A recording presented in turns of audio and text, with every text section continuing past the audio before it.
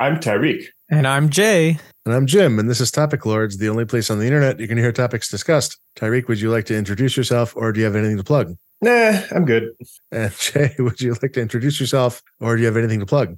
I'm Jay, and I've been taking a break from work pretty much, so I'm also good. Yeah. You're not gonna plug like some shawarma or something. Some like what's your favorite shawarma place where you live? An interesting plug like that. Yeah, I always think it's like my own games and stuff. Either way is totally fine. What do I have to plug? Well, you know what? I've recently become a little addicted to Ben & Jerry's cookie dough ice cream. Cookie dough ice cream, really good. So I'll plug that one. Yeah. I was gonna say, I'm sure they need the advertisement. Yeah. Do you think it's really cookie dough? Do you think you could like wash off all the vanilla ice cream, have just the cookie dough left, and bake cookies with it? It's very popular here, I think, in here being this part of Germany, because next to the cookie dough container of ice cream, they have a bag of the cookie dough balls that you can buy. So you know what? I'm going to commit to buying those cookie dough balls. I think they're just the same thing because they're either way. I'm not going to buy the ice cream and extract the cookie dough balls because that's too much work. But I will, for this podcast, buy those and try to make cookies out of them. Okay. And then I'll let you know next time. Great. You're not going to do it as part of this show? I mean, I could run down there and you guys do the episode and then I come back at the end and tell you. But, wait, they're just Ben & Jerry's branded cookie dough balls? Yeah. Yeah. I've seen cookie dough, like pre-made cookie dough in the store starting to be labeled as safe to eat. They're snacks. They're just snacks. Oh. They're like, you pop them in your mouth. They're not for making cookies. They're for... Yeah, that's weird. Just for snacking on. Yeah, I would be curious if that actually does make cookies. They're smaller than I would have to. You know what? I'm not gonna smush them. I'm not gonna do that though. That would be no. You just have to make the cookies those size. They're tiny cookies. No, you know. Okay, I got to do both because how will I ever know? It'll just be burnt. Okay, so I'll smush some together and some I'll leave. You have to have the control. Yeah. So we'll see. I like this. I look forward to the results. Yeah. You'll get them. I don't know. Someday. On my desk by the end of the day. Okay. Are we ready to start on some topics? Let's do it.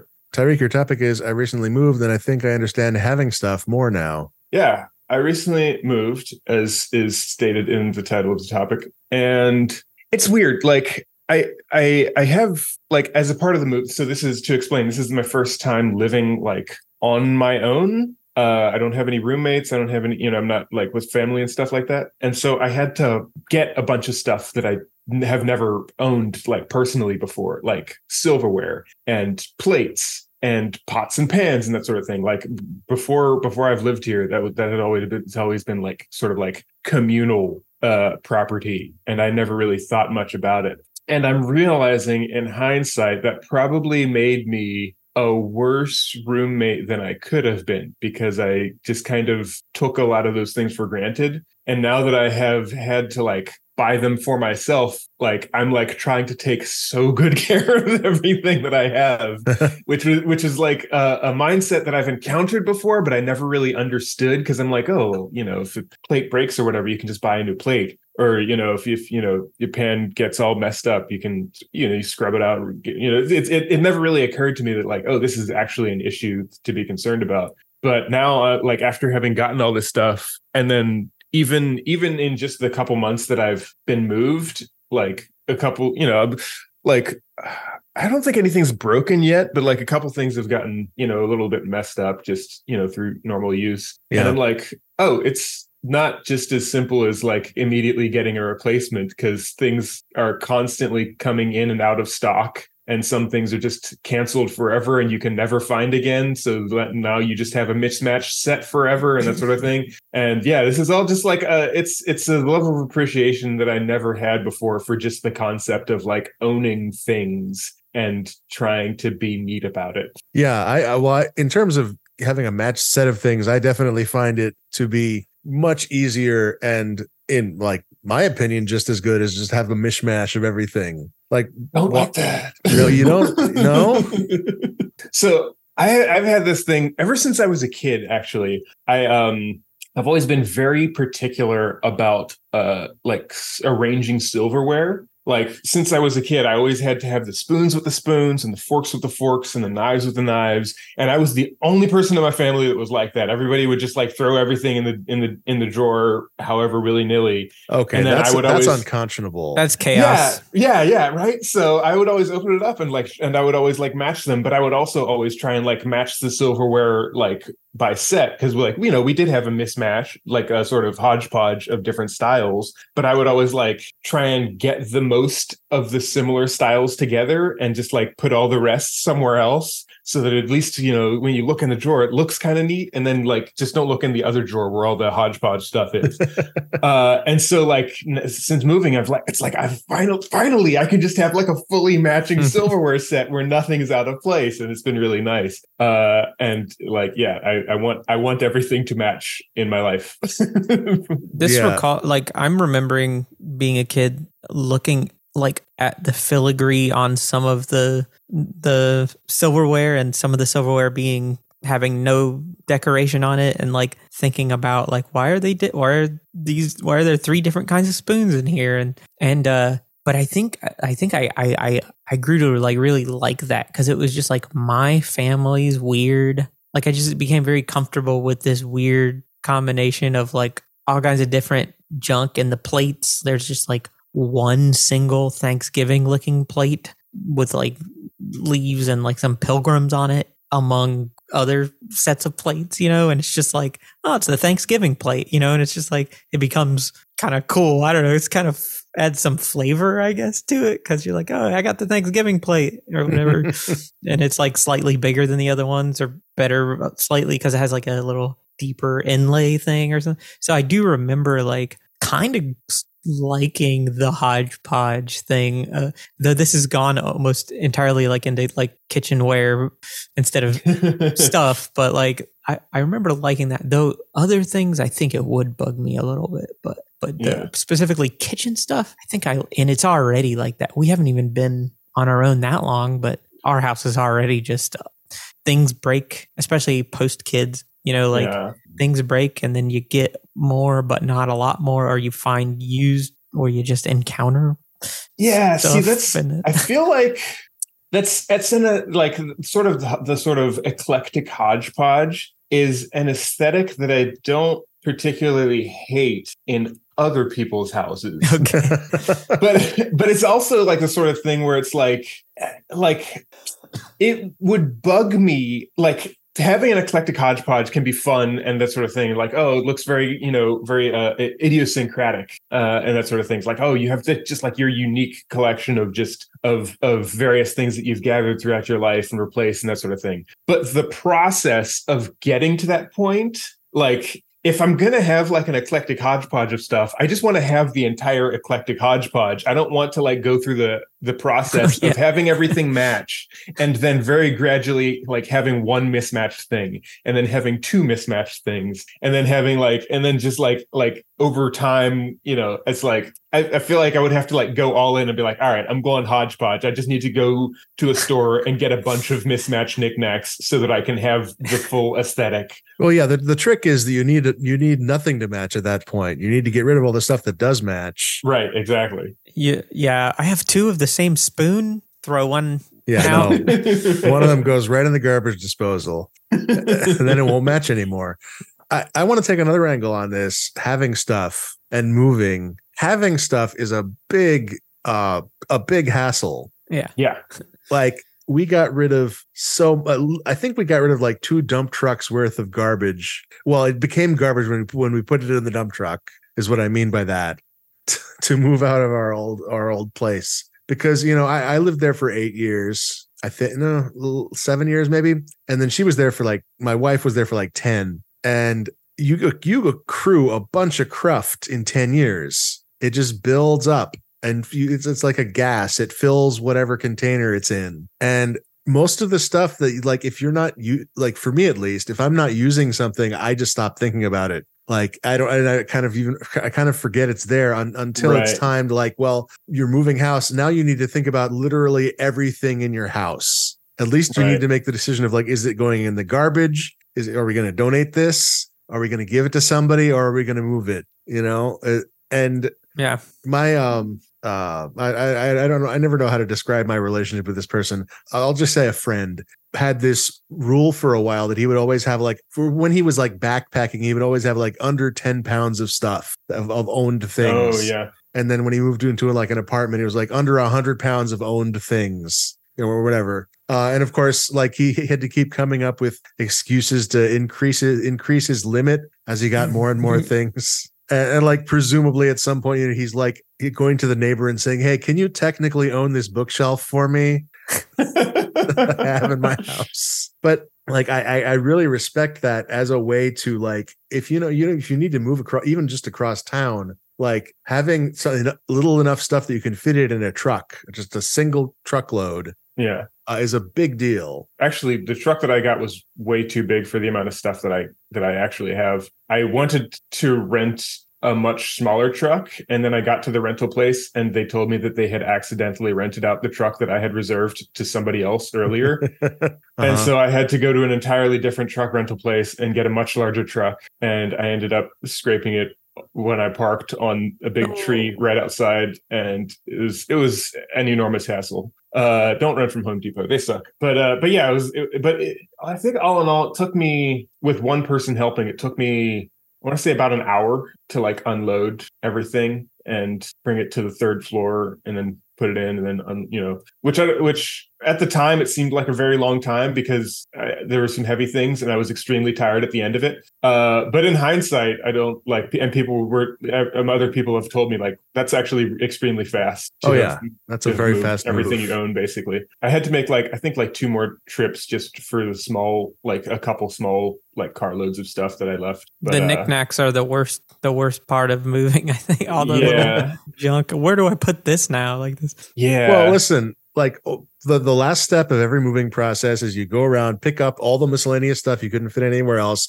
put it all in a single box. Like you pick and leave it there. You go to the new place and you just like empty it onto sprinkle it various around rooms of the house. Just to add some spice to make it feel like you've been living there for a while. That's where it came from. So that's where clearly that's where it goes. Because you kind of want your kitchenware and stuff to be consistent, like aesthetically. Did you have like a little bit of an aesthetic plan when you moved in, like color scheme and stuff like that? Or? I did have a little bit of that. I also got some like outside input from my brother's wife, who is very, like, she's not an interior designer, but she's like very into that sort of stuff. And so she like helped me pick out some stuff. And so now all my most of my like kitchenware is either sage green or like white. So that's like the color theme for my kitchen, because the wall is also slightly green. And so everything kind of matches. And then my living room is like sort of different wood tones, which is a little irritating because I wish they were all the same wood tone, but it works. Got like a sort of wood grain desk, wood grain coffee table. And then my bedroom is all just black and white. And so like, yeah, everything, I feel like, the different spaces have their own sort of internal consistency, which I'm very, very pleased with. Good. I was going to mention that when you mentioned your mismatched wood grain, I guess what I always do when I move somewhere or I try to redo a room or something is I have a plan, and then the things that I can possibly buy, or within my budget, don't let me do. Yeah, see, that's what anything. Happens, basically is like I managed to get, I think I did a pretty decent job, but there's like some stuff where I was like, I am going to have to settle for this even though it doesn't match anything else, just because it's a thing that I need, and this is the only version that I can afford. Right. So that's a little irritating, but I think for the most part I did a pretty decent job. I like how you're looking behind you, like assessing the quality of your. I think it looks good from here. I can't see any of it, but oh yeah. I'm also just extremely pleased because, like, man, I'm like living on my own, and I'm really enjoying it. Like, it's cool, and the neighborhood's like really nice and walkable, and you don't miss the roommate? No, not really. I mean, we were like, I actually went to a Halloween party recently that he threw, because he always when I was living there, he would always throw these like very extravagant isn't the right word, but he was always just throw like a big Halloween party every year. And that was like one of his things, one of the things he like looked forward to doing every time. And so this was my first time going to the Halloween party as like somebody who didn't also occupy the house. Right. And it was, I don't know, it was in some way more fun because I could like leave. And like, because I feel like in previous years, I would always get to a point where I'm like, all right, I'm tired of all these people. I'm just going to go up to my room and lay down and still hear them downstairs partying and stuff like that. But this time I got to that point and I was like, I can just go home. That's great. But yeah, it's we still, it's not like I like disliked him or anything like that. We still get along. And I think part of the reason that I wanted to move out is like to maintain the friendly relationship, because like living together can sometimes get irritating. Yeah, it can put a strain on it. Yeah. So, but yeah, and so gonna hang out every now and then with him. But I'm definitely enjoying just having a space that is all my own, and yeah, it's cool. I dig it. Well, congrats. Yeah. Congrats on liking it. Congrats on being right about what you thought you'd like. Yeah. Yeah. It was like something, the thing is, it was like the sort of thing where it was like, I had been wanting to move for a long time, but my previous like situation was just too good to upend. Like everything, like I liked my roommate, the price was right, it was in a good place and that sort of thing. And like everything was just good enough for me not to want to like rock the boat. And eventually like it got to a point where it's like, oh, okay, my desire to move now has exceeded my complacency basically. Yeah. And it was just like, I gotta do something. I gotta make a change. I gotta bounce. I'm going kind of stir crazy here. Just so I did it, and it's been working out so far pretty well. And I'm happy. It is a lot more expensive though, so we'll see how long I can actually afford to not have a roommate. Do you have space for a roommate if it becomes necessary? I do not.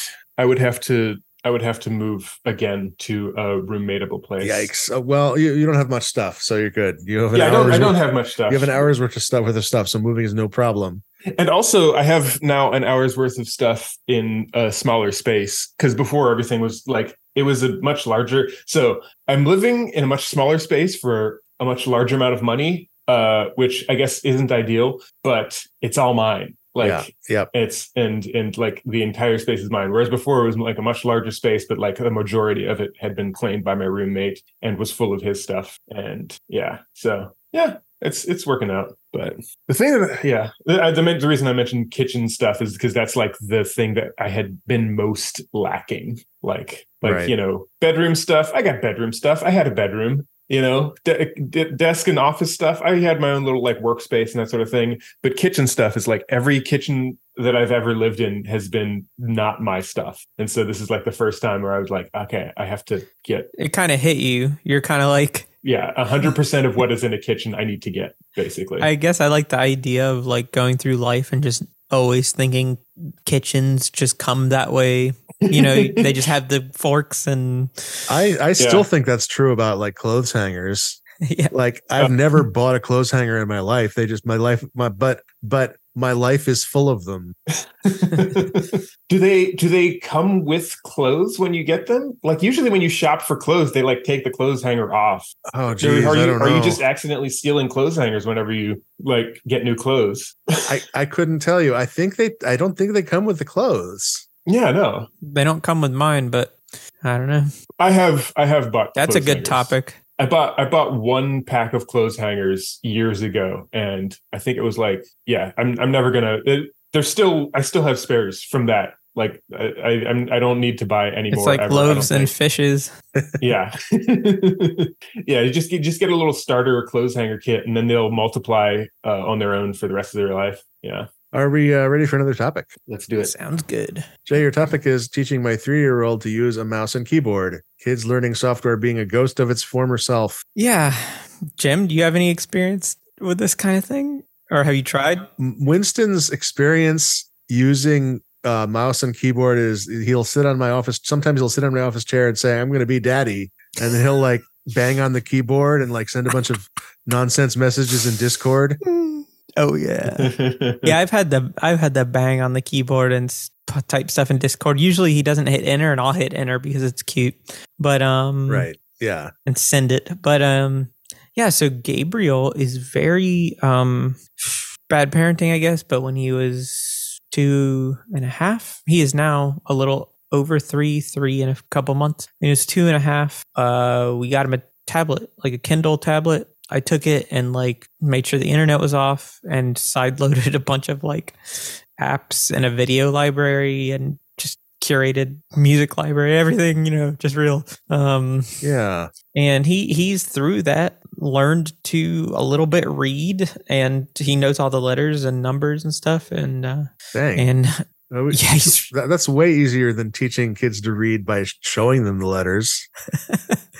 well, yeah, but I mean, there's been a little bit of intentional like okay, all right, with that, but there's an app you might know, Khan Academy Kids. You know this? I'm familiar with Khan Academy. I didn't know there was a kids. There's a kids app that is just excellent, and he has. I think that we use it together a lot, but through that he's learned his letters. And so one day around Christmas time of last Christmas, we were at Oma's house, grandma, and German grandma. And it's so convenient, by the way, having half German and half like German grandparents and then American ones, because they're just Oma, Opa, Grandma, and Grandpa. You don't gotta say Grandpa, Donnie, or whatever. Oh yeah. Well, what happened with us was that when one grandma is Nana and the other one is Grandma. I see. Okay. So, and that happened to work out because that's what they wanted to be called. Oh, that rules. Yeah, very convenient. Otherwise, I bet it happens a lot where like a grandparent just wants to be grandma, but they're called some dumb something else, and they're like, "No, I'm grandma." Anyway, right? Yeah. My mom specifically requested to be Grammy because it's an award. And sure. That's amazing. Have them call me Grammy. Rules. So that's what we go with. Yeah. So he sat on my lap at her house when I was on my computer, and I was just like, well, let's see if he'll. And he was just starting to like recognize words and things back then, and so I'm like, let's try to. He loved stop signs. He'd always be pointing out stop signs if he saw stop signs. So I'm like, hey, Gabriel, you want to type the word stop? And I'm like, can you type a S? And we just typed stop like 50 times in Notepad or in WordPad. I made the font size really large, and he kept making. He's like, stop red, and so I had to change the color to red. And he's like, stop green, and he would just type STOP, and I'm like, oh my gosh, I can really make him a nerd now. Like he can do this because like it's just a revelation. He's typing and he was typing one in that same trip, like Christmas trip to Oma's. He was typing all the numbers up to 0 and then down to up and down the numbers. And then I'm like, oh, I gotta get on this. And I had a talk with my wife about it, and she was like, there's more important other skills you can. I'm like, this is important. And so I found first we have an old XP laptop sitting around from his great Opa who passed away, and we inherited his old Windows XP laptop, which I just cleaned out, and I forgot how like unpleasant it is to use and get things to run on. Like even I thought, Windows 95 applications or 98 applications will work on that, no problem. But no, they don't. Like it's a pain, and you got to go find fan patches to everything. And so heck with that one. He did type in WordPad on it for a while, but then I stumbled upon a Dell Rugged. Have you seen this line of Dell Rugged laptops? Is that like a ThinkPad? It's like a laptop for the military, or for like you can drop it. One of those type things. Yeah, you can drop it from like 20 stories and put water all over it, and it's fine. And I thought that sounded great, and so I got one of those for like $400 because no one. It's like a 2018, 2019 model for $400, good specs, but no one wants them. I think it was an old decommissioned one. Does it have a graphics card? I think it has like a not very good NVIDIA. How do you say it? NVIDIA graphics card? NVIDIA, I guess. Yeah. NVIDIA. Yeah. And but it's good enough. But when I got it, I was so disappointed. I put Kid Pics on it, but I was so Hell yeah, disappointed. Kid Pics. Yeah, I put Lego Island on it. I just got a patch on that and got that working. But I was so disappointed at like I wanted to find whatever the modern incarnation of like all of the sort of learning typing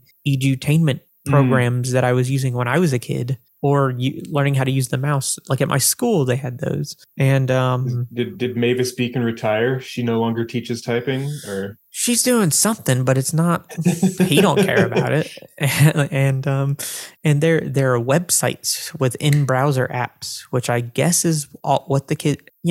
There's a lot of tablet stuff, but this, I think the difference is like in the 90s that the computers were the big new wave of everyone was like, this is the kids got to get on these computers. And so, in the 90s and when I was in school, we had computer classes and we're learning typing. We're learning how to use a mouse and all that. And there's software for that because that's the thing. But now I think even in schools, they do typing, I think, but I suspect it's mostly tablets now. And there's probably not a market for teaching kids how to use a mouse and like do computer stuff anymore on a PC. So there's nothing. This is something that is the landscape has changed a lot since we were kids, where like Jay, you and I at least grew up in an era when like this was not only was it like the future. And so every family had a computer for their kid. It was also like this was how you did everything. As the kid, you were motivated to like, this is how you got on the internet. This is how you played and made video games. Whereas nowadays, the getting on the internet and playing video games happens on phones and it happens on tablets. And also like computers aren't the future anymore. They're just the boring, shitty present. And so it's no longer a form of child abuse to not have a computer in the house. Right. I guess I'll finish with this, like in terms of me talking about this. A big problem was using the mouse because he acclimated to his tablet, and I purposefully got a non-touch screen version of that computer, and it's very hard for him to acclimate. He's a little bit using the trackpad, but so I'm actually going to I'm coding him a thing to teach him the mouse, like in a game engine. Because there's a really bad thing that I suspect is spyware that I found, but I can't find anything but finding a mouse for his hand nowadays is also strange. But that's what I'm doing. He really likes it though. Like if he didn't like it, I wouldn't be making him do it. But he loves right now. His thing is just WordPad. He likes to open it up, and now he figured out how to change the color. So he'll change the color. He'll type STOP or TRUCK Nice. over and over and over. And his WordPad documents are like art because there's like a million space bars and then 1, 2, 3, 1, 2, 3, 1, 2, 3. And then you scroll down longer and then it's like truck in pink and you keep scrolling and it's like stop. And it looks like an art piece. We could do this as the poem. This I was going to say, it sounds like concrete poetry or something. Yeah. I could probably find one, but I feel like I may have been talking with Jim about this a while ago, like off the podcast or something. I was talking with somebody about it, but I think there's a concern with like kids, with people who are like learning how to use modern computers in the style where like there's people who don't know how like folder structures and file systems work, or like that things are saved to specific locations, because you don't need to navigate those anymore. You just type in the file that you want and it like appears through like searching and caching and all that sort of thing. Well, that's interesting. Like that model of how that happened is not one I had heard. I had heard the model where like things just exist on your phone. Like if you want to look at something that's like, look at your photos, you click on the Photos app. And there's no such concept. The phone doesn't expose the concept of folders. Right. And that was my understanding of how that happened. Well, I'm sure it's all probably like tied together in the same, yes. but just sort of the same sort of general abstraction away from understanding the internal logic of computers and how they're structured and that sort of thing. Actually, I think it was like an article I was reading or something like that, where it's like there's a professor at like a college or whatever was like telling his students like to like download this folder to this particular place or whatever, and they were like, I don't understand what you're saying. I don't know what a folder. Yeah, exactly. Yeah. And, I saw this too. And then there was the discourse about like, is the problem here that the kids don't know what a folder is, or that they still need to know what a folder is in order to live their lives? Right. Yeah. Like if these concepts are sort of being done away with in general, is it necessary to continue teaching them? I guess it's specialized. Yeah, or do you teach them as like, well, okay, this person is going to need to use it. It's like learning to drive stick, you know? Right. I need to learn to drive a tractor, so I need to learn how a clutch works. Yeah. But like the average person only drives an automatic on this anyway. I don't know about that. I was going to say like it's useful for like creative applications and like if you want to get into video editing and stuff. But yeah, now I'm thinking about that, and all of those have like mobile tablet versions too. Yeah. And a lot of stuff is also like moving to being browser based, I've noticed, where it's like there's the desktop version, and then there was like the mobile version, and now a lot of things are just like, here's just a fully featured photo editing suite that's as good as Photoshop just in your browser. Yeah, and then a lot of apps that seem to be native apps are actually just running in a web browser secretly. Exactly. Which is frustrating as hell because they're slow. Right. I don't have any children myself, but I always thought it would be kind of interesting that if I ever did, I don't know, come into possession of a child, that's not the right way to say that. I guess it could happen. Unlikely. But I always imagined that it would be kind of fun to... It's like finding a nickel on the sidewalk, you know? To take them through the stages of technology, like based on their age. So like when they're young, I just get them like an original NES or like I thought about this old too. Computers and that sort of thing. And then like as they get older, basically like take them through technology as it advances, like maybe in like a 5-year cycle. Obviously just fast faster forwarded. than real time. Yeah, exactly. Faster than real time. But I always thought that would be kind of interesting. But I tried it a little bit. Jim, have you tried it a little bit? Like, no, I ended up not doing that. Well, how did it go? Well, I had the SNES Mini. Yeah. I put on something where he can just explore an overworld. I don't remember which one, but like up, down, left, right, 8-direction controls. Yeah. Without really like an RPG where you could just walk around and bump into stuff. And the obstacle, and still an obstacle, is the D-pad. He just doesn't understand it.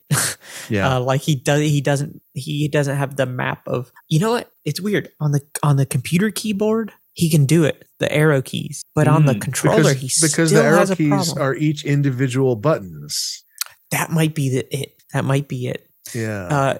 We've been playing Boots Quest. It's a game one of my friends made, Harrison Lemke. It's called Boots Quest, and Gabriel loves that. And that's just it's just an 8-direction, little guy moving around game, and on the keyboard he can do it. But I tried so much on the console to get him to, and in a stick, can't get him into the stick either. Like because Pokemon Snap, he likes to watch. Damn, this looks great. I'm just looking at the Boots Quest trailer. Oh yeah, the music is very kind of that lo-fi space funeral thing, like he recorded it all on a 4-track. Anyway, but I don't know where I was going with that. But oh, I thought Boots was the name of the character. He's after Boots. He's questing for Boots. But is he also named Boots? Because that would be better if he was named Boots and he's looking for Boots. No, I don't think he's named Boots. It would be a double meaning. It would be Boots' Boots Quest. Yeah. There are weapons scattered all over the world in the game, and if you try to pick one up, he's like, "Oh, it's a shiny metal sword. What do I need that for?" And then it says you cast it away or something like that.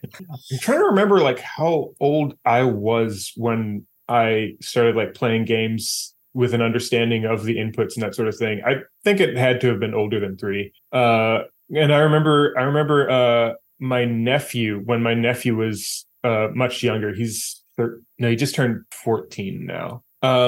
But I remember when he was like much, much younger, and I was like first trying to get him into games. I don't remember how old he was, but like I was trying to show him Geometry Wars because I was like, this seems easy. There's one stick for movement and one stick for shooting, and those are the only inputs, and like one, and he just like did not understand anything about what was happening, and I was like, you just do this one for when you move. Well, and Geometry Wars like gives you like half a second to understand the controls before you die. Like it starts out pretty slow. I thought, but okay, fair enough. Yeah, no, the auto shooting survival games, the ass games is the genre you want to show this guy. Oh, is that the ones that started with Vampire Survivor and that sort of thing? Yeah. Okay. Because it's only one stick, and I still haven't played any of those games yet. I mean, they're good. You know, if you're into that sort of thing. Yeah.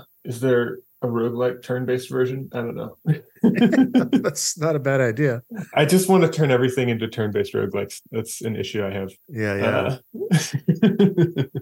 Jay, we should probably move on from this, but I actually want to talk to you instead about you had posted about a audio device that you got for one of your kids, like a audio player. Oh, it's a boombox. Yeah, it's just like a music player. Yeah. Yeah. It's like an MP3 player, but with no screen. No screen, and like you feed it an SD card or something. Give it an SD card. There's a grid of 9 buttons, different colors, and you assign a playlist to each button, and the playlist loops after you push it too many times. Yeah. Neat. Yeah, we got a similar thing for Winston called a Yoto. Okay. Which is it's a music player with it has a tiny screen, but it's just like it shows a smiley face or like a cloud or something. That's cool. I still haven't figured out what that's for, but it has like 2 radio stations, which they're not literally radio. It's fetched from the Yoto servers, but one of them is music, and it's a good selection of stuff. And the other one is just political talk. The other one is NPR, a kids podcast, which is just like a 15-minute, show that a guy records with various, segments, and it changes every day. Oh, cool. Oh, that's fun. Yeah. And then it also has a card reader, a slot, which I think this audio is actually also streamed from the internet. But if you put, he has like 10 story cards. And if he puts the card in, it'll start reciting the story, picking up from where he left off. I think this is how they make their money. You buy more of these, and you can also buy blanks, which is ridiculous. Like you're paying them for the ability to play your own audio. But that's all I did with mine. So. Yeah. But he loves it. He loves it. That's good. Yeah. Lately, he's been like more than once. We've gone in there to do like bedtime story time and songs with him, and he's like, "No, I just want to listen to the Yoto." All right. I really liked this return a little bit to no screen, like listening to sitting around the radio or something. Yeah. I like the design of this device. The Yoto? Yeah, it looks neat. He's got the Yoto Mini specifically. I think I like that one more actually than the large one. The large one looks a little weird because the buttons. Oh, that looks pretty cool. Yeah. The buttons on the bigger one are like in a weird diagonal place that makes them look like ears on top of a monitor. And I don't like that. I like what you're describing, but if I saw it, I might not. It reminds me a little of that sort of like Yo Gabba Gabba. It could be a prop on that show or something. Yeah, it definitely feels like it could just be like a prop like a non-functioning prop in the background of a kid's show, but one cool that actually works. That's neat. It's really neat. Are we ready for another topic? Sounds good. For this topic, we're going to be talking about interface traps. So you guys know about the insert key. This is a key. I'm aware it exists. This is a key that like. Oh yeah, that's a trap. The function that it has, and this has been the case as far as I can tell since the days of like CPM and maybe earlier, where like if you hit this key, when you start typing, the cursor no longer like moves the text that's already there out of the way for the new text. It just replaces it letter by letter. And this key, as far as I can tell, exists just so that people can accidentally press it and then be really confused that why typing is broken. I'm sorry, Jim, but my wife uses it on purpose. Yeah, Maybe it's a German thing. What's the context? I don't know. I've seen her go tip tap tip typey and hit it and then replace a word and then boom. Are you sure she didn't rebind it to something else? Oh wow. No, she uses that dang thing. Maybe it's Germans. I don't know. I mean, I was like, wow, that's impressive. I've never seen anyone use insert, but it only traps me. I never use it. No, yeah, because like I think I have used it like once or twice when like replacing comments in code, specifically like if I know that the code, that's the thing, is like the only use for it, as far as I can tell, is if you know that the thing that you want to type is the exact same length as the thing that you want to replace, which unlike that happens so infrequently. Oh, okay. But think about this. I didn't think about this until just now. What about if you have like a form that's laid out in a text file? Just like the fields are all a specific length and in a specific place, and you want to just enter text into those fields without displacing any of the other fields in the text file. I feel like that has like I feel like that's actually how like some old computer interfaces used to work that way. That absolutely very DOS or even pre-DOS, whatever was before that. Yeah. Yeah, I've typed in a few of those things before. I could see that seems to be yeah.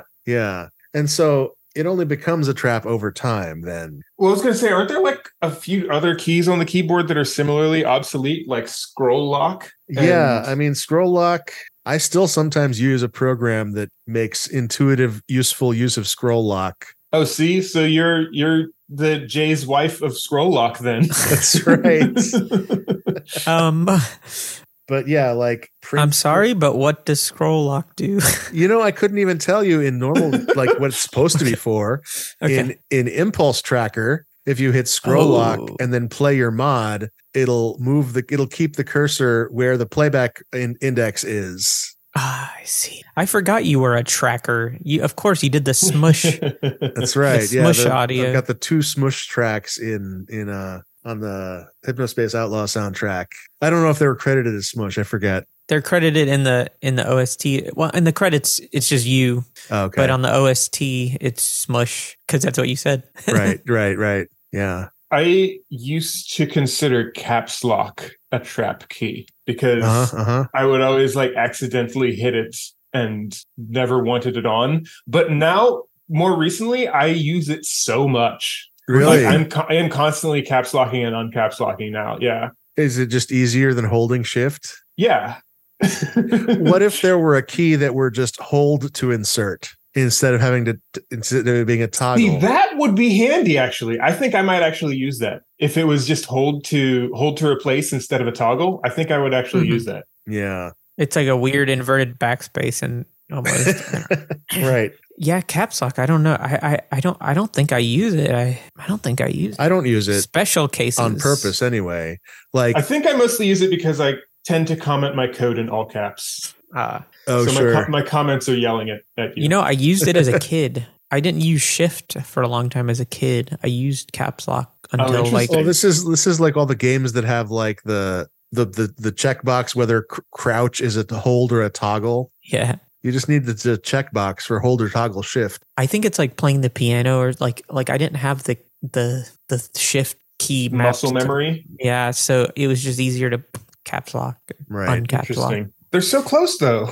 They're like right next to each other. Yeah, but holding down and then getting around the keyboard. Yeah. I see. Yeah. That makes sense. Caps lock, even though it's a trap, sometimes it's probably a good accessibility thing now that I'm thinking about that. That's true, yeah. But you're right. It is enough. It is enough of a trap that like the Windows login screen will warn you if you have it on. Like what's a dumb trap is sticky keys and all those other sticky keys. See, that's why I stopped using Shift. I think every game developer or developer of any kind has probably hates that. But I mean, even regular typing, like I will. If I'm about to start a sentence, I will hold down shift to capitalize the first letter and then try to think of what I'm about to say. Yeah. And then sticky keys is like, hey, I forget what we even do, but I'm about to do it. Exactly. This is memorable enough that I remember it happening, even though every time it happens, I go turn them off. Yeah. I think a friend of mine mentioned that he uses a keyboard setup where Shift behaves similarly to how it does on like mobile phones. So it's a toggle, but it only applies to the next letter. Yeah. So it's like you tap Shift and then you can keep typing like normal, and it'll just capitalize whatever the immediate next character after Shift. Oh, that's was. interesting. He has like a fancy keyboard that he like splits into different layers and stuff. So he like presses the key to like cycle through the different like layers and that sort of thing. So what if caps lock and insert for that? Like some caps lock keys were actually physical toggles. Like you push them and they would hold themselves down. Oh, weird. There's like some physically hold themselves in. There's They some click sort of in and then some click sort of out. latch. Yeah. That sounds like an old style like typewriter sort of function Yeah. that would exist. Yeah. Yeah. And so it could be like a caps lock could just be a little latch that you press down Shift and you flip the little latch over to say, okay, no, Shift, you're being held right now. That's caps lock. But then sticky keys comes on. Oh no. Yeah. But then what if insert was the same way? And what if insert was actually named overwrite because the default is to insert? Right. That's a good point. So when insert is on, it's actually disabling the ability to insert things. Right. Yeah. I was going to ask if maybe insert also originated with the typewriter, but I don't think maybe an alien technology. That's a funny idea. I like that. No. But more generally, interface traps. Like I feel like every program older than a certain age has like modes and shortcut keys where like, oh, I accidentally pushed a shortcut key and now I'm in a mode that I don't understand and I don't know how to get out. I've experienced that with even modern software, the art software that I use, Clip Studio Paint. I'm sure that I've like pressed a key at some point that's just like, oh, you can't draw anymore. Right. Yeah. And I'm like, I don't know what I did or how to undo it, so I just have to close the program and reopen it again and hope that setting is off. I just had that like 4 or 5 times because I've been trying to learn animation software like Toon Boom Harmony and all those, like all of them, just because to see which ones I would like. And the ones I like sadly are expensive. But which ones do you like, if you don't mind? I like Toon Boom Harmony a lot. Toon Boom Harmony, but I don't want to subscribe to it. So whatever. And I'm bitter about that right now. But I did the free trial and learned it and got pretty good at it. And then you just gotta implement your own open source version. Yeah, I'll make my own, just like I'm making my own Mavis Beacon. But anyway, yeah, but that happened to me 3 or 4 times where I'm Googling, I can't draw anymore, paint tool don't work, blah, blah, blah. And sometimes it's like a weird menu option that you've enabled, or there's an like an eyeball. Like in one of them, it's a rendering thing where you can select the pencil tool and draw with the pencil tool. But if you have a certain kind of rendering enabled, which is enabled by default, you can't see that, but you can see vector graphics. You can't see raster or something like that. And so it's just like this stuff, and how you Google that is so difficult because like getting the right, and then you of course have to type Reddit after everything to get any kind of useful. Like I didn't know what I was doing wrong. It's just like can't draw, can't see pencil, Toon Boom, Reddit, and then it's a bunch of people giving unhelpful information, and then like the bottom reply is like, just try to enable the right one, the bottom, so lots of, I guess that would be an interface trap, or maybe just an oversight or something. There's GUI interface traps.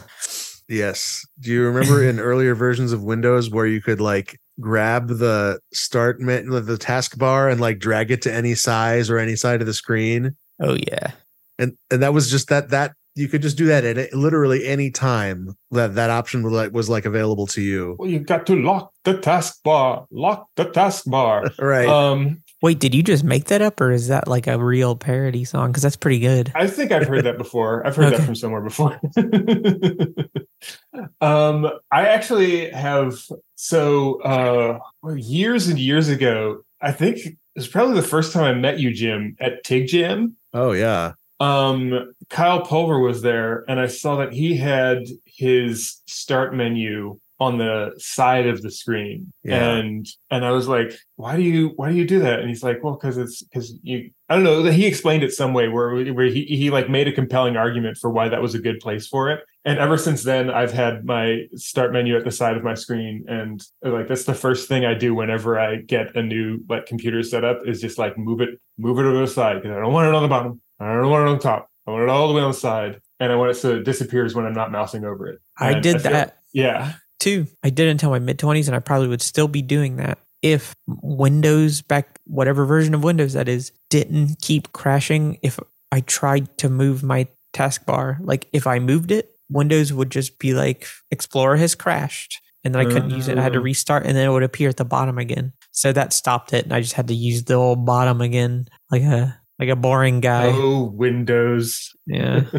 But I was doing that too. I don't know. I think I just decided to do it one day for no reason as a kid, and I got used to it. Yeah. That's a good reason. That's probably what Kyle said. It was like, I just decided to do it one day as a kid, and I got used to it. And you're like, that's compelling. I'm going to do his it explanation was something along the lines of like, when they're vertically stacked, that like the text and the icons and stuff, they like fit a lot more compactly. now. As opposed to when they're horizontal, like you've got the icon and then the name and then the next icon and then the name. Whereas when they're vertical, it's like it's just it feels a lot cleaner. Yeah, I could see it. Are we ready for another topic? Let's go. Sounds good. For this topic, we're going to be reading this poem, Yelp Review for God. Who would like to read this poem? I'll decline. I don't know the content yet. It might be a conflict of interest. We'll see. You don't want to recite this poem without knowing what's in it? Yeah. I'll read it since I suggested it. It was a post I saw it posted 3 days ago on Blue Sky, and so it's recently written, hot off the poetry presses, I guess. Okay, Yelp Review for God by Willow James Clare. Despite omnipotence, largely unhelpful, created the Tasmanian devil only to not allow people to pet it, which goes against good customer service. Entirely absent managerial style allows both workers and customers to run rampant in the store with no rules. Though I admit the lack of rules quite fun, as it allowed me to steal large quantities of strawberry kiwi kombucha. I asked to see a manager, and an old man told me to confess everything I'd done wrong. What the hell, dude? And what's with the wine on Sunday morning anyway? I was 14. I can only hope this other hell location I've heard so much about has better Wi-Fi. Apparently, I've been pre-banned from the heaven one for kissing boys in the vegetable aisle here. But why did this godfellow care about me then? Unprofessional. Gross. Still, 4 out of 5 stars for inventing saliva between us. The invention of kissing is pretty good, especially being kissed in the vegetable aisle, which... Sounds like a Sufjan Stevens lyric. Which I at first was like, is that a euphemism for a body part? Yeah. Wait, is what a euphemism? Vegetable aisle. Oh. There is like a through line of like it being like it's a Yelp review, so I guess it's a store, grocery store, right? The world is a grocery store. Yeah. Right. Well, of course, I have some theological qualms with this. It was cute. It was. I feel like this is more a criticism of people than of God. In what way? Yeah, I mean, well, I guess. Well, I specifically mean like this is a reaction to people's conception of God, right? Yeah. And I read it as a criticism of the people who have that conception. Right. Yeah. I mean, I'm not particularly bothered by it. You know, it's like people talking about Dungeons and Dragons, and then they get something like slightly wrong about Dungeons and Dragons, and then someone who cares a lot about that is like, ugh, you know, like it's just like really get some, but like you could go on all day, and then most people in the room would be like, okay, shrug. It's that kind of thing. So ultimately, well, listen, we're here for interesting takes. Yeah. So let's say you got 5 minutes. All right. You have to write a positive Yelp review for God now.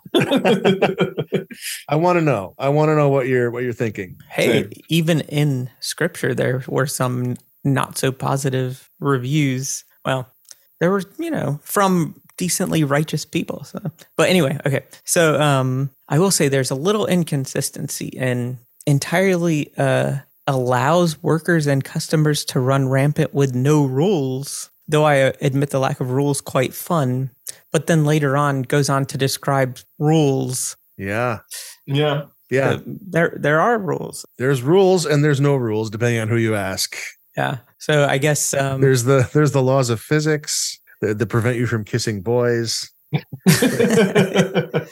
Yeah. I guess it's a comfort to me that there will be like the unrighteous and like the wealthy will answer to someone, and the people who've done like it's a comfort to me that there is an authority that transcends all of this, and eventually everyone will answer for what they've done. And that sounds amazing. I really wish I had that. That sounds like that would be incredible. I think the crux of it is for me is like, in the difference between me and this person is I believe that the person doling out the judgment is righteous and will do a pretty good job of it. And like, right. Like presumably as good a job as it is possible to do. Right. Yeah. Because the lawgiver of the universe, however, and I can't blame this person for, based on probably most of what other Christians or what Christianity appears to be. And I'm assuming Christianity here. Nothing too specific. Well, you got the wine. Christianity. It could be the wine, and then the like confessing sins to the old man and that sort of thing. Yeah. I think Catholicism is this, because we never did confession when I was a kid. Yeah. But whatever the case, I can't fault them for how they have grown to perceive all that, and maybe it's fair based on what they've experienced. To of course it's fair, it's their poem, I can't tell them how to write it, but so there's my 3 minutes. Okay, all right. Well, I appreciate you sharing your perspective on that, and I also appreciate like I could definitely see like people not appreciating it, and so I also appreciate you like hedging at the beginning about how like you don't want to be that guy, but we're here for it. I want you to be the guy. I want you to I wanted to hear it. Yep, same. This stuff, this kind of thing never bugs me. I always just feel bad for how bad of a job like the Bride of Christ or the church maybe has done in presenting, what Christ to people or being Christ to the world, or you know what I mean? Yeah, like that's what I think about when I see something. So it's like somebody got like a bad sales pitch or something. Well, this person is a trans poet from Arizona. So yeah, and like clearly they've been a little hurt or disturbed or bothered by. But they did get all that strawberry kiwi kombucha, so it's not all that. They didn't get to pet a Tasmanian devil. That's true. That's the strongest theological argument up there with the Tasmanian devil. No, yeah, I'm not an authority. I'm just a guy who believes. And more or less Christianity. So, well, you're the authority in the room. So, okay. But yeah, I can't fault, nothing critical of Christianity or God bugs me. Like, it just doesn't. It's just like, what do you expect? Yeah. That's my just purely theological take on it. Like removing the context of like today's Western Christianity or whatever. Yeah. I do think there's like legitimate. Well, okay, except that this entire poem reads as ironic, but it's silly. But that last line there, 4 out of 5 stars for inventing saliva. Like there's a lot in this world that I can complain about, but there's also a lot I'm grateful for. Right. Yeah. I think that was sweet, actually. Throwing a bone out there. Yeah. It's funny because that's like the line that I don't like because I think saliva is gross. But oh yeah, well, 4 out of 5 stars for inventing an extremely dry mouth. For inventing consistent tableware or whatever. Yeah, there you go. Cat tongues. Give me that dry, scratchy sandpaper cat tongue. All right. Do we want to try to cram one more topic in? Sure. I think we can do it. I believe in us. Jay, your topic is starting a YouTube channel for kids and the lack of useful information on the topic. Yeah, so I'm doing that. I'm taking a break from my main projects because right now I'm a stay-at-home dad, and this is why both of my topics are related to like raising kids and stuff. Yeah, but right now I'm more or less a stay-at-home dad. My son, there's not enough really daycare places for him. He requires some certain additional accommodations, I guess, and they're not around right now. January he'll have a place, but so I've not been working other than maybe like 2 hours, 3 hours a night, like I'm doing now. This is night for me. And yeah, not work though. I'm not being paid, but just kidding. Anyway, okay, so that was like I'm pretending to be dissatisfied throat clearing, but I'm not really. Anyway, okay. So all right. I've been vetting a lot more at night, like before the next day, like, what's some interesting stuff I can show him? One of the biggest things that motivated this for me is like, I can find nothing teaching music other than just, super simple songs, which I know because I heard your child sing one of those songs in an Instagram post about ghost eating toast. Anyway, oh, sure. Yeah.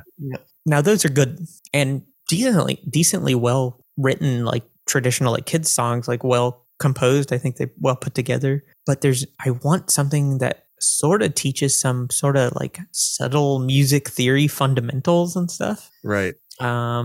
And nothing really does that in like an accessible way or showing like a band playing. Like one thing that I was searching for and I couldn't find is like having like a song and then having everything but the drums drop out and you watch the drums. Oh, I see. And then you hear the bass alone and understanding how to separate in your mind these different parts of the music or instruments, like, and you just see a piano and then maybe the bass and the piano and you see the bass and it would be cool. So I want to make an animated. I already have this sort of thing I developed a few years ago, which allows me to take MIDI signals into a game engine basically and sequence 2D animation based on the MIDI signals coming in. So I can quite easily, normally it's kind of a nightmare to specifically sync like in any old animation program, like which key is being pushed down to the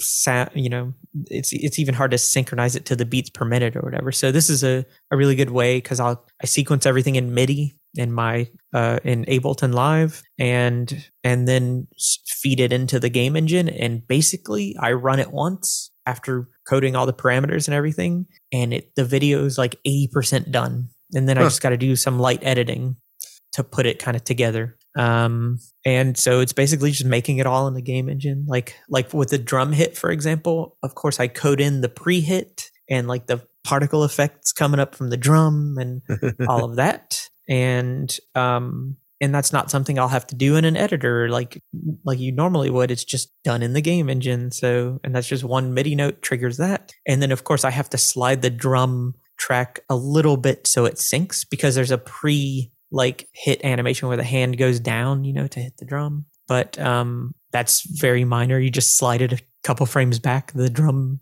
animation track. And that's what I'm doing, making a music theory thing for kids. Sort of music theory sounds scary, but it's much simpler than that.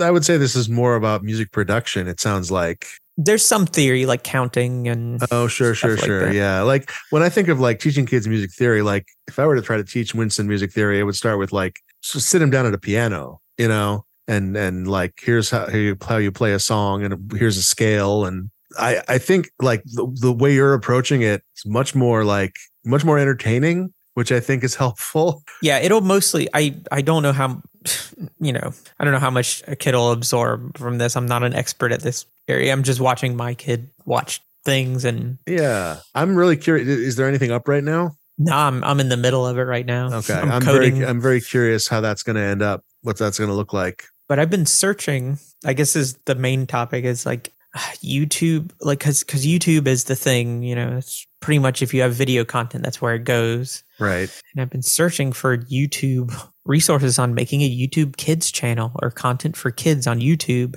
And all you find when you search that is, how can I help my kids start their own YouTube channel? That's everything. And there's so much on that. There's even like things where kids talk to each other about making YouTube stuff, but there's no community. I found one single reference to like the idea of of like adults sharing ideas, or like a community of adults who make kids content, kids stuff. And it was a Reddit thread in a YouTube content creators subreddit, I guess. And it's just someone floating the idea. It's like, hey, I make kids content, or I'm trying to. Wouldn't it be cool if some of us got together and like made a sub or talked about it, and some like there were 3 replies that were like, yeah, that would be cool, and there's nothing else. No one cares about this. And well, here's the thing. Like I think probably there are a lot of people out there and they're just isolated because like certain things are just occluded by other ideas that are search engine optimized better, or that search engines decide like it's better for whoever runs the search engine for whatever reason if everybody goes to look at this one kind of video. Or easier, even if it's not better, it's easier to give those results. Right. Well, I wonder if that kind of prevents such a thing from existing, even because, like, how is anyone going to find this? Right. Yeah. Well, okay, unless for like 20 years, search engines were really good. Yeah. And I would say this problem that I'm talking about like the ideas, occluding other ideas, probably always existed to some extent, but like it's so much worse now that I think people are starting to notice and turn to other ways of conveying information. Like if we all just kept saying, well, Google is just how we find things out, then yes, we would be isolated forever. Right. But people are trying, like the whole idea of like appending Reddit. That's probably how you found that one post. That's Reddit. Yeah. By putting Reddit at the end of your search. So I have to append the right thing to find it. Or like, go to a librarian, Yeah. What's the equivalent of a librarian who knows a lot about and can do research on the internet? I think librarians can do that. I think you're probably right. Like that's, I don't know. Well, they have libraries in Germany. I don't know if the librarians are the same sort of entity, but like, I think it's legit. You could go to like here, we could go to the Castro Valley Library where I live and ask that question. And it's their job to find the answer. Yeah. I would be terrified to do that in Germany. Just I don't know. Are librarians scarier there? Everyone's scarier because I don't speak German very well. Oh, and they're German. Well, but they speak English pretty good, don't they? Isn't that a thing I know about Germany? Yeah. I guess I could. I think I just have some anxiety anyway about that. But yeah, I get it. I would never ask a librarian anything. Yeah, I feel like that's a thing that I've heard people say before. It's like, oh, librarians, they're like so helpful and they're so good at researching. All you have to do is ask. And I'm like, that's a great idea. Next time I want to know something, I'll do that. And then I haven't ever done that because it is intimidating. Right. We've got 3 people with social anxiety on the show. Maybe next time we can have someone who doesn't. 3 people with social anxiety. If you combine us all, we'll make one really big person with social anxiety. What I was going to say is it like, do you want specifically just the information, or like would it be helpful, do you think, to have like an actual community of people who are all like developing the information together? I guess I was no go ahead, sorry. Yeah, because it sounds like maybe both might be lacking, but the latter might lead to more of the former existing. Yeah, I did find like a YouTube put an official guide out, which was all about the content and really just about avoiding hurting kids basically through your bit. Like it was really like how to make a nourishing video as opposed to like garbage is what it was. Right. But anyway, to answer what you're saying, I was hoping to find some searchable, like a forum or a Discord server or something where I can just see part of its discoverability. Like I'm wondering, right. I'm thinking after this next game, I would just like to do kid stuff. I don't want to do this adult game stuff anymore. Heck with all that. I would love to just do kid stuff. Yeah. I would worry about like trying to sell, like so much of content made for kids is like, oh, we got the Minions license, and so we're automatically going to have all the market share. Yeah. Like no matter how good what we make is, it's dire. But it's dire not because like there is nobody out there who can make a good product, but it's dire because it is locked in by the licensing agreements. Like, so even to compete, you need to be talking to Disney, basically. That seems true as far as I can find. But if you're interested in like just making software for your own kids, then I am doing that, but I have found discussions of relatively independent like creators who what they do is they don't make money through YouTube. They make their own streaming app and platform. And there's a there's a thing that makes it easy to do this, like some kind of content platform thing where you can upload all your videos and make your own streaming app, basically. And they all use the same thing, as far as I can tell. And it's just these mid-sized non-IP. Well, they have their own IP, but not Lego, not Disney or whatever.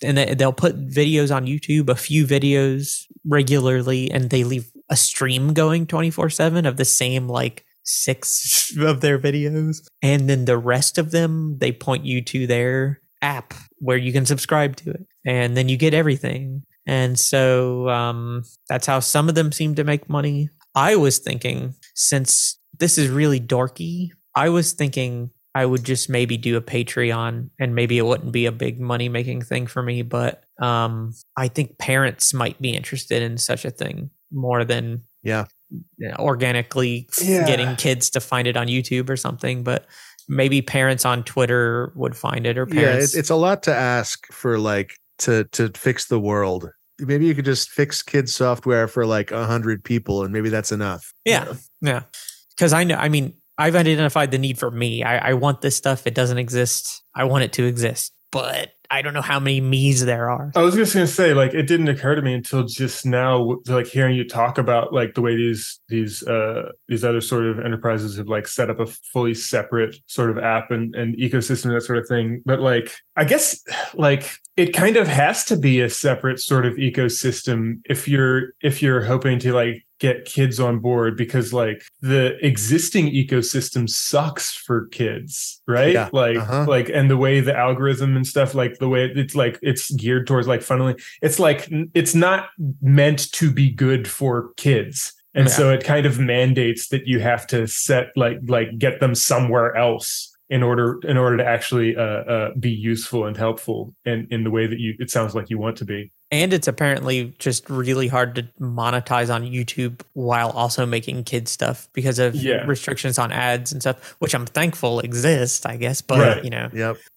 But yeah, like it makes sense that you would want to, like, as quickly as possible get them away from the larger ecosystem towards something smaller and more like restrained and confined, and that you have a little more control over. Right. That's all the time we have for Topic Lords. Tariq, if this is something that you want, where can people find you on the internet? Well, I'm not on Twitter anymore, basically.